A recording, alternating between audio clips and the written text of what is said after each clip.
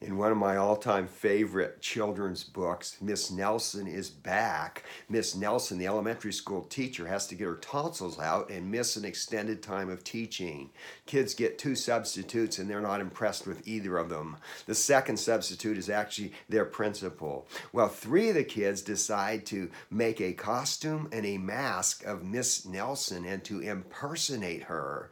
They go back to the class, trick the principal into thinking that Miss Nelson is back. He leaves the classroom without adult supervision. And the kids say, now we can do just as we please. And they head for the movies and say, now we're really living it up. And then they go to Lulu's and stuff themselves silly. Well, there are some people who understand law and grace in that way, that we are under grace and not the law, to mean that we are free to do as we please. That is certainly not the case. We are actually free to obey Jesus Christ. Welcome to Truth Talk with Ed Skipper. Jesus is speaking to his disciples, John chapter 14, verse 21. Whoever has my commands and obeys them, he is the one who loves me. He who loves me will be loved by my Father, and I too will love him and show myself to him. What commands do people who love him obey? Well, certainly the 2 biggest ones, to love God with all our heart and strength and mind, and to love our neighbor as ourselves. It's so important to understand that law and grace are not enemies.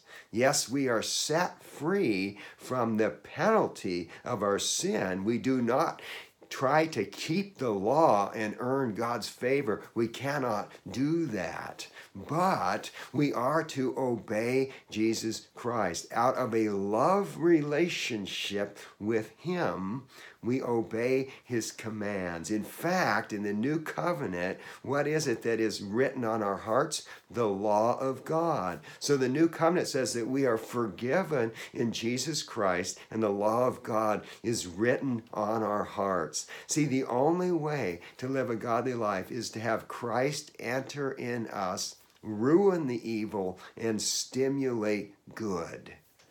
So don't be fooled by the idea that I am free from obeying Jesus Christ. I'm actually free and empowered to obey him, and I'm free from the penalty of the law. I'm free from the law of sin and death. R.A. Torrey told a story of a little girl.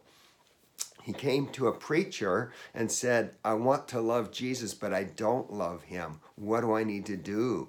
And that preacher said, you need to tell yourself Jesus loves you. Say it over and over again this week. She went home and did that. She came back all glowing and excited. She said, I told Jesus that, I told myself that Jesus loves me over and over again. I began to think about his life and how he died for my sins, and my heart was not cold anymore. It grew warm, and now I can say, I love Jesus.